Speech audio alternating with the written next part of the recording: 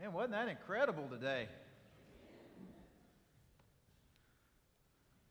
I feel like we could go home right now and just call it quits. But I wrote a sermon, so I'm not letting you off. Resurrection Sunday, Easter Sunday. Doesn't everybody look good today?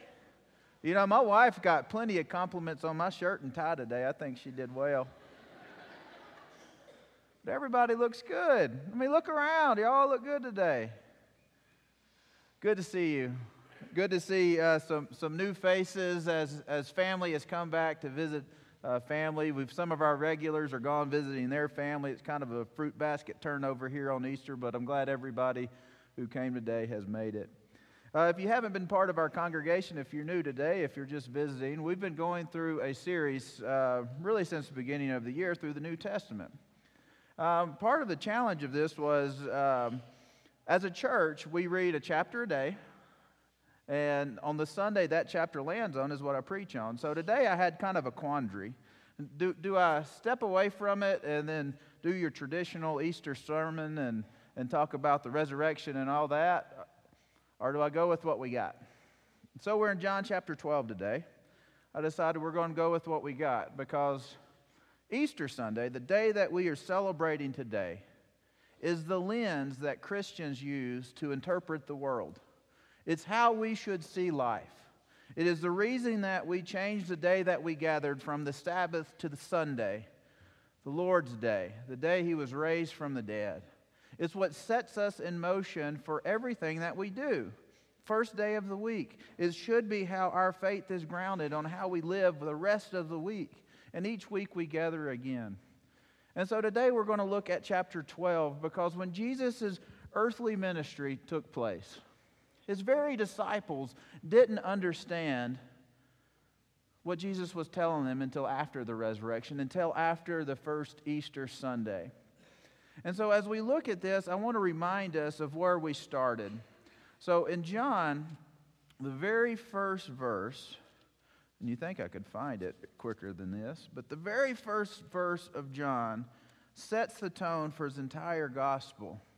It says, "In the beginning was the Word, and the Word was with God, and the Word was God.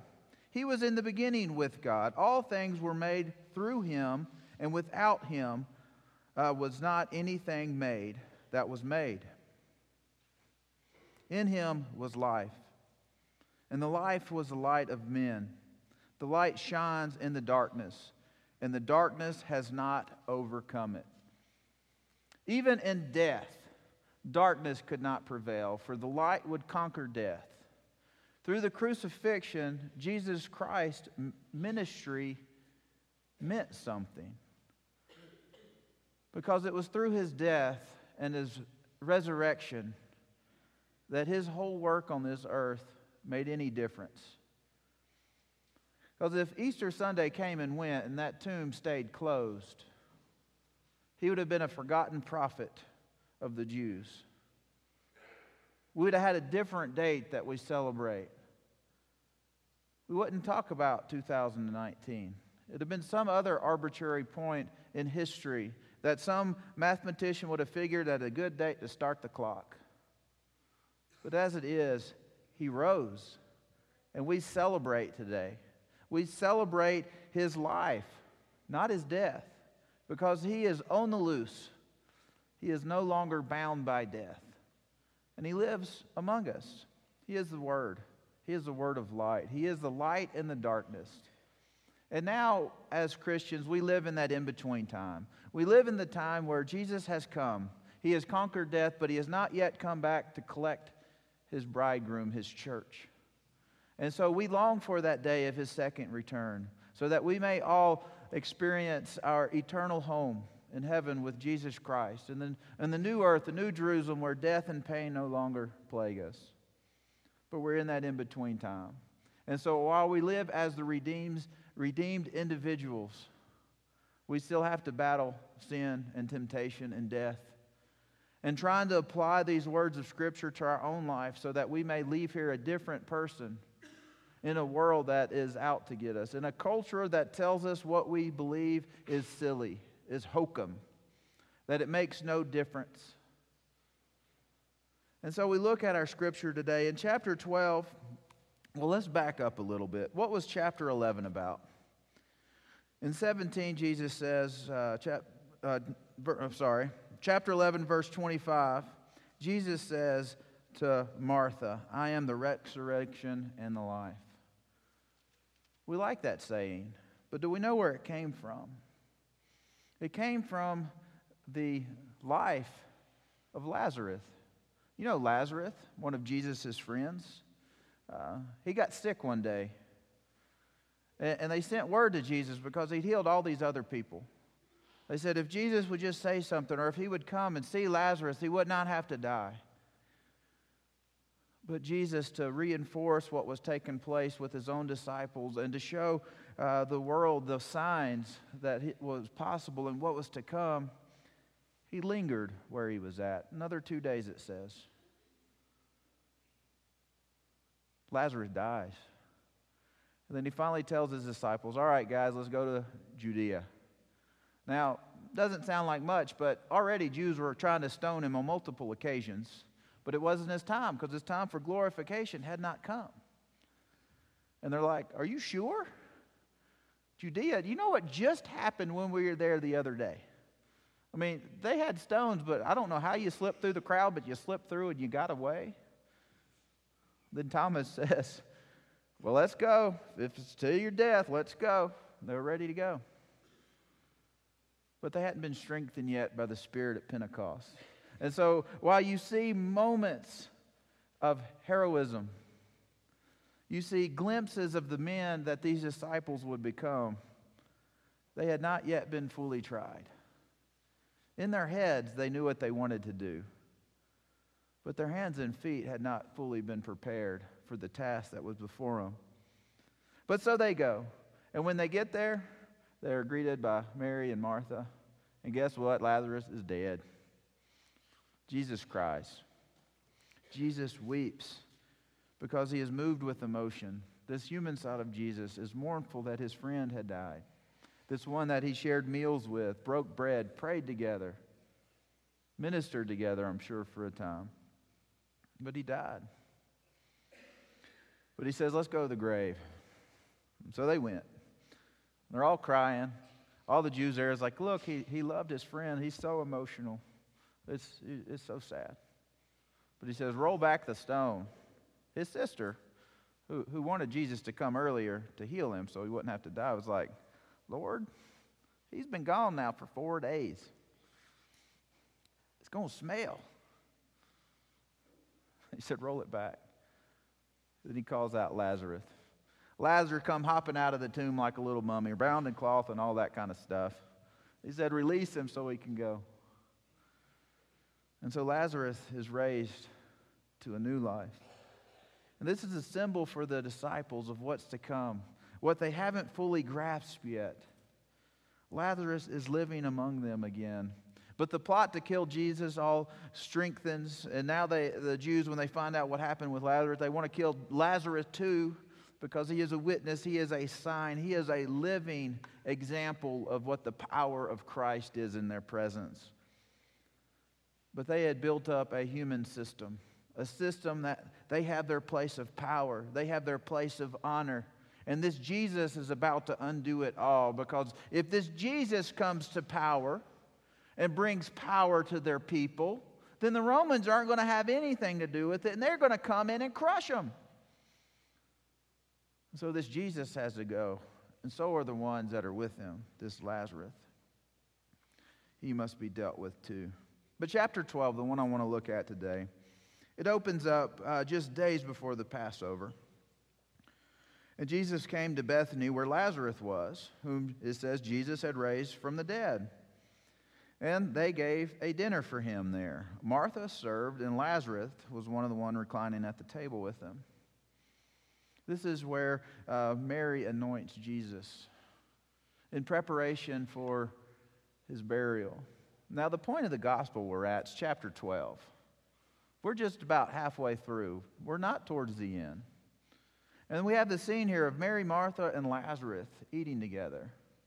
And I want to point out something in verse 2. You've probably read this story, but this isn't the famous one out of Luke where, Martha's busy about serving everything, and then Mary's just sitting there listening to what Jesus is teaching. And Martha finally comes in and says, hey, Jesus, tell her to help me. I'm running myself ragged so y'all can have a meal. And she's just sitting there. And so there's perspective there. Martha served at this meal. She had a servant's heart. She had a gifting for service. Mary anointed. This is what God had laid on her heart to do. Something profound and further significance. And then we see this little quote of Judas saying, why did she waste all this expensive perfume on you? We could have sold it and gave it to the poor and all this. And we see how Judas' heart wasn't in the right place. This one who would betray Jesus. It said, for he helped himself to the money purse and took what he wanted out of it. He was their financier. He was their bookkeeper, their treasurer. You've never heard of a treasurer swindling a little bit, have you? Don't Google a church thing because you'll find them all over the place. But it happens. It happened here. And then this should have been last week's text because we have the triumphal entry. So after they've dined at the table, after they've met with Martha and Lazarus, they head toward Jerusalem. This is a scene where they come in and there's palms and there's coats laying on the ground and they're just welcoming. The crowd is ecstatic to see Jesus come in. It wasn't long until they would turn on him. But he comes in. Prophecies are fulfilled. All these things are... The disciples, it says in verse 16, his disciples did not understand these things at first. But when Jesus was glorified, when Easter Sunday rolled around, then they began to understand. And so as we read these scriptures, this chapter 12 now becomes visible to us because of Easter Sunday. But then it goes on. It says, my title on this next section, verse 20, says, some Greeks sought Jesus. It says, now among those who went up to worship at the feast were some Greeks. So they came to Philip, who was from Bethsaida in Galilee, and asked him, sir, we wish to see Jesus. Philip went and told Andrew, and Andrew and Philip went and told Jesus. So we see that this Jesus who was sent to the lost sheep, mission was broadening. Once his anointment took place, his mission was was spreading to the whole world. And he's attracting many, the ones that he came to see. The Jews who had the prophecies, who had the responsibility on carrying the scriptures with all these things that were being fulfilled in their presence. Those he came to see, but those would reject him in just a few short verses. But some Greeks, some pagans, some us's out there sought to see Jesus. So they did like a good business person did. You got a connection? Maybe you don't have a connection to the CEO, but if you know somebody who knows somebody, you go to that person to see if that person can get you in to see that person. I mean, if you're ever in the business world, that's how it works. You got a network, right? If you know somebody who may know somebody, you get your feelers out. So these Greeks came, and they sought somebody. Who did they sought? They sought Philip. But Philip's passion or his gifting wasn't in these introductions, was it? That was Andrew. Beginning of the gospel, we see Andrew is always introducing somebody to Jesus. That's his gift. His gift is introducing people to the Lord. Over and over we see him doing this. And so Philip, knowing who has the gift of introduction, sought out Andrew. And they go together and say, we got some Greeks who wanted to see you. They've been following you in the tabloids and all this, and they know what you do, and they want to meet you. They think you're great, Jesus. So he's there. And then chapter 12 goes on. It talks about the prophecy. Jesus talks about the crucifixion itself in verses 27 through 36. But verse 36 tells us, while you have the light, believe in the light, that you may become sons of the light. He's telling them this so that they can be strengthened now, because there will be a time of trial and testing that they may fail, but they can look back and realize and understand once Jesus had been glorified. But then again, those who should have known who Jesus was, Jesus, the carpenter's son, the one who was fulfilling all these prophecies, those Jews, many of them, not all, but many of them, the cultural Jews, the ones who had it all figured out, those Pharisees, the ones who were trying to bring back God's kingdom on earth, but they wanted the glory days of David and Solomon and all the splendor. They didn't want this spiritual revival. They wanted to have their king on their throne in their temple and their palace. Not the Romans, not these outsiders. For God was going to do that. He was going to put them on the map again. They missed who Jesus was. Not only did they miss who Jesus was, they were the very reason that we celebrate today. They fulfilled prophecy, the ones of Isaiah. He has blinded their eyes and hardened their hearts, lest they see with their eyes and understand with their hearts and turn and they would be healed. The ones who should have known had closed themselves off to what God was doing in their presence. But then this is what I want to look at. Starting in verse 44. It says, "And Jesus cried." He cried out.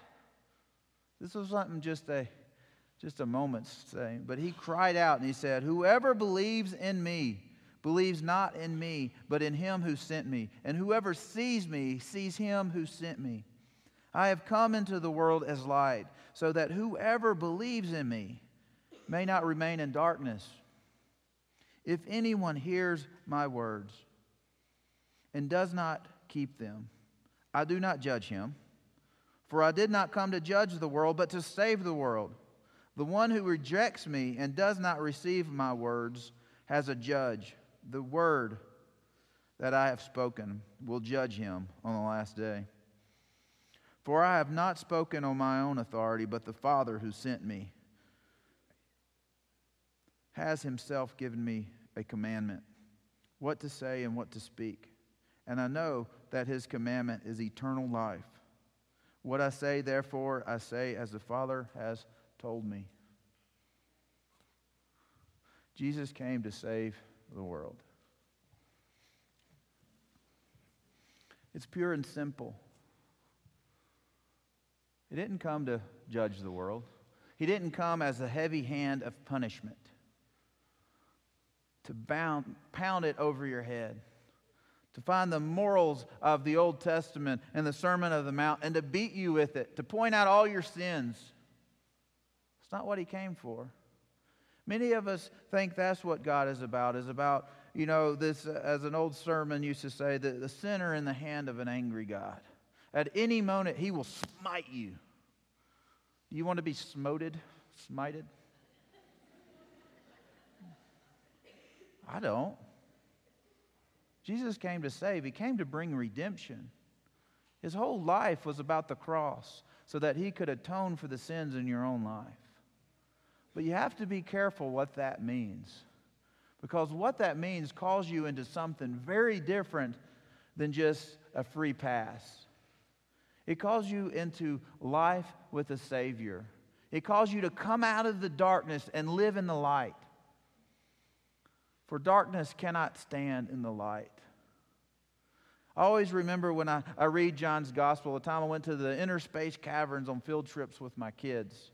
There's a part in there where they'll cut off the light so it's completely dark. I mean, your hand that far in front of your face. You can't see it. Dark. No light whatsoever. When somebody turns on the cell phone light, man, it just pierces the darkness. Cell phone light. A little bitty bulb in pure darkness cannot be covered up. It has a way of cutting through. But if you have heard the words of life, you are not to remain in the darkness, but you are to follow Jesus Christ and let him lift you up so that you may be free and free indeed. no longer bound by sin and death, but to live as the redeemed in His presence. You know, remember John the Baptist? You had some bad people that would come out and see him. Maybe they were remorseful, I don't know. But soldiers who would extort, tax collectors even call him. And they asked him, well, what should we do? He said to the soldiers, don't cheat people. Be happy with your pay. To the tax collectors, make restitution if you need to. But be satisfied with what you are given. Don't cheat God's creation. He didn't call us to leave the world, but to live in the world with a different set of lenses. He called us to be different. And He cries out for each and every one of us so that we may be saved. Jesus Christ came to save, not to judge.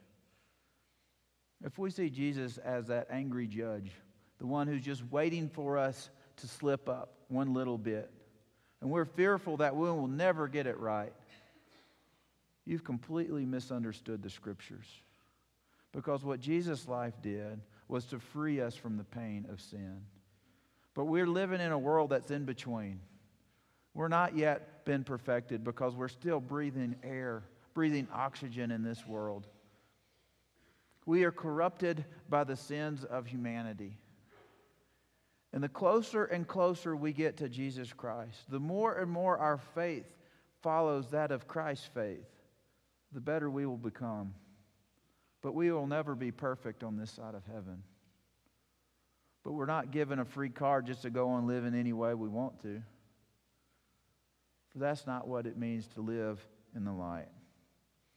And I'm going to skip ahead till next week's sermon reading or scripture reading. This is what it means to live in the light. Chapter 13 starts off this way. Now before the feast of the Passover, when Jesus knew that His hour had come to depart out of this world to the Father, having loved His own who were in the world, He loved them to the end. During the supper, when the devil had already put into the heart of Judas Iscariot, Simon's son, to betray Him, Jesus, knowing that the Father had given all things into His hand, and that He had come from the Father and was going back to the Father, rose from supper. He laid aside His outer garments, and taking a towel, tied it around His waist. Then He poured water into a basin and began to wash the disciples' feet and to wipe them with a towel that was wrapped around Him. He came to Simon Peter, who said, Lord, do not wash my feet. Jesus said to him, what I am doing you do not understand now, but afterward you will understand. Peter said to Him, you shall never wash my feet. Jesus answered him, if I do not wash you, you have no share with me. Simon Peter said to Him, Lord, do not my feet only, but my hands and my head. Jesus said to him, the one who is bathed does not need to wash except for his feet, but is completely clean. And you are clean, but not every one of you. For He knew who was to betray Him.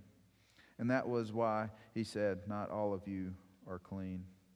And He had washed their feet and He put on their outer garments. And you know how the story goes. But Jesus, the Redeemer of the world, the one who came to save all, took on the form of a lowly servant, the slave,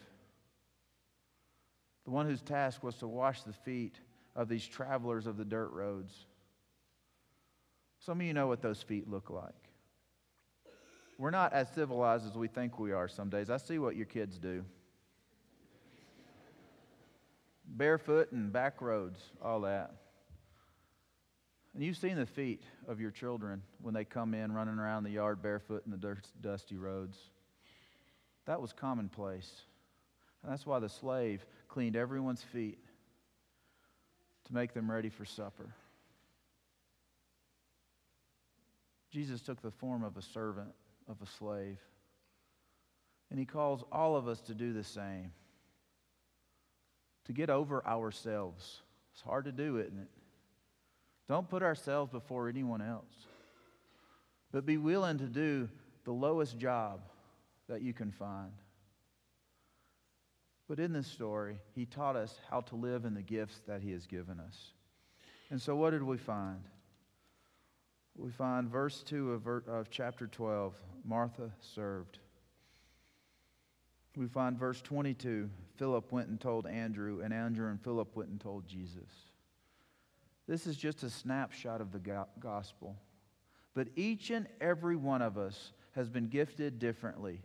We are all called to serve the church in different ways, in ways that God has prepared us for.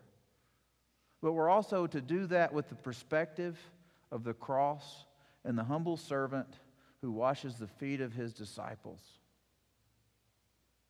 When we get the perspective right, when we have the right lenses of our faith, we truly become the children of God.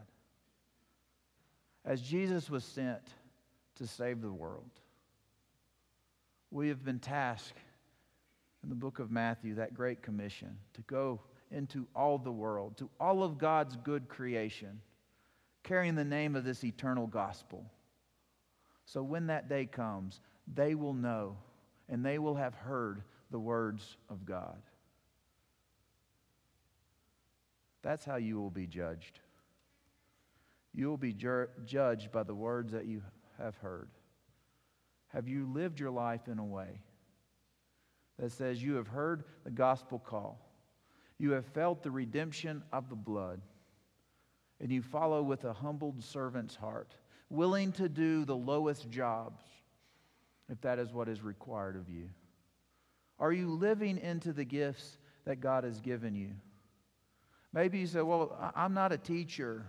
You know, I've been gifted with making money, so I give. That is great. We need givers of the church. It keeps the lights on. But do you give like Christ gave his life? You know, use Oprah Winfrey as an example on this one of all people.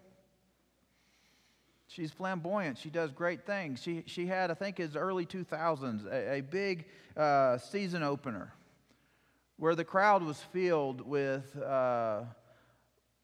select group. It was those who wrote letters in that said why this person was worthy and needed a car. I mean, it's people down on their luck and all this kind of stuff. And they were good people. And so family members or friends wrote in to have the audience select them. And out of that audience, 5 won a car.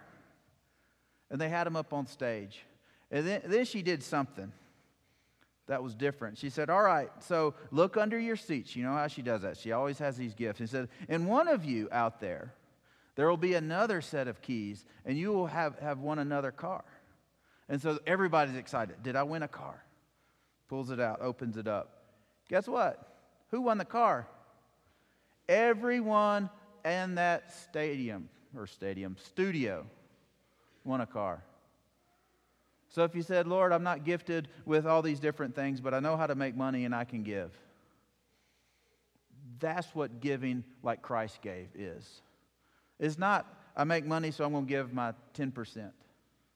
It's, I am going to give generously out of all the abundance that you have given me, because I am a steward of your good creation, and you have blessed me with the knowledge on how to live in this world and make resources available for your kingdom.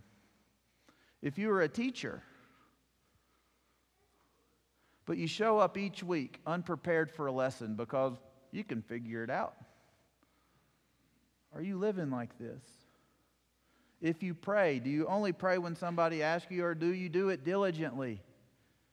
I can go on and on about the different gifts, but everything must be seen through the lens of Jesus Christ and what He did.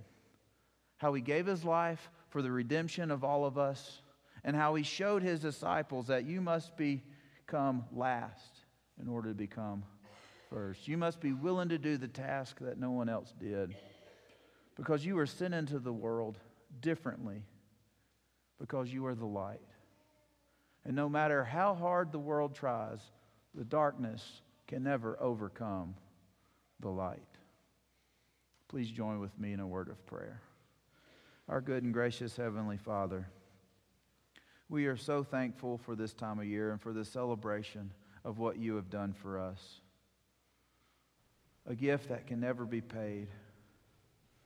One full of grace and mercy.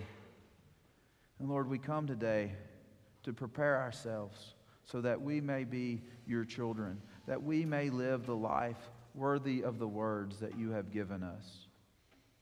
The words that we can now understand because we have you as our Savior. We have the Spirit that guides us so that we may see clearly how we are to live. But Lord, we need your strength because outside these doors is darkness. It's trying to smother out what little light we have in us. Teach us that no matter how hard they try, darkness can never smother the light because you have conquered death and given us eternal glory, eternal hope. It's in your name we pray. Amen. And now as we enter our time of invitation, if the Spirit has been moving in your heart today, or maybe in the days that have led up to today, and you accepted Jesus Christ as your Lord and Savior, and you want to share that with everyone here on Easter Sunday, come down. Come forward. Maybe you've been visiting this church for some time, and you decide today's the day you're going to join. Come down. Maybe you're just simply in need of prayer. Come forward at this time.